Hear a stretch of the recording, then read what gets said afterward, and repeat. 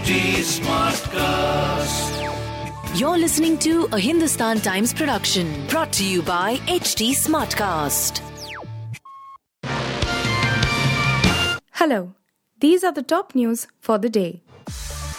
Income Tax Department officials on Thursday night left the BBC's offices in New Delhi and Mumbai after a 3-day inspection that involved the cloning of data from some digital devices. The inspection came weeks after the government reacted angrily to a BBC documentary about Prime Minister Narendra Modi. The broadcaster, which said its operation in India had returned to normal, has called the situation stressful and disruptive. A tax department spokesperson said investigators cloned data from digital devices considered important, but did not confiscate any. They only recorded statements from employees whose roles were crucial, primarily staff from finance, content development and other production-related departments, the spokesperson said. YouTube CEO Susan Wojcicki on Thursday announced that she is stepping down from her role after spending 9 years as the head of the global online video sharing and social media platform and will be replaced by her longtime Indian-American Lieutenant Neil Mohan. Wojcicki, 54, said in her blog post that she will focus on family, health, and personal projects I'm passionate about. Wojcicki, who was previously a senior vice president for ad products at Google, became CEO of YouTube in 2014. Mohan joined Google with the DoubleClick acquisition in 2007. He became YouTube's chief product officer in 2015.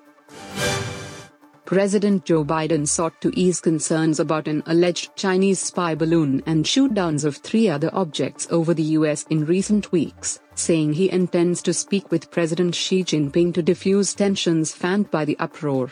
Biden said Thursday that intelligence agencies have no indication the 3 other downed objects were foreign surveillance aircraft, but also promised new guidelines designed to secure U.S. airspace. He also vowed to responsibly manage competition with China so that it doesn't veer into conflict. Indian cricketer Prithvi Shaw was allegedly manhandled and his car attacked with a baseball bat outside a luxury hotel at Santa Cruz in Mumbai following an argument with a woman social media influencer and her male friend after the player refused to click selfies with her, police officials said on Thursday. The incident took place in the early hours of Wednesday, they said, adding that the social media influencer, Sapna Gill, was arrested in this connection on Thursday evening, while her friend Shobhit Thakur and 6 others were booked on the charge of rioting and extortion.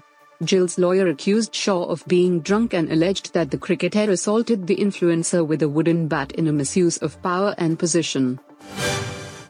Australia skipper Pat Cummins discussed possible changes to his side's lineup ahead of the second Border Gavaskar Test to be played in Delhi from Friday.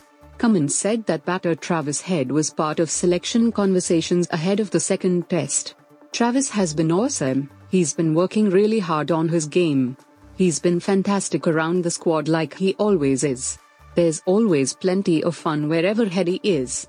He is absolutely part of the conversation for this test as he was in the first, Cummins said. The first test of the series was played at Nagpur and ended in an emphatic India win. The hosts won the game by an innings and 132 runs. After a dismal performance, changes can be expected in the Australia lineup. You were listening to the HT Daily News Wrap, a beta production brought to you by HT Smartcast. Please give us feedback on Instagram, Twitter and Facebook at HT Smartcast or via email to podcasts@hindustantimes.com. Until next time. This was a Hindustan Times production brought to you by HT Smartcast. HT Smartcast.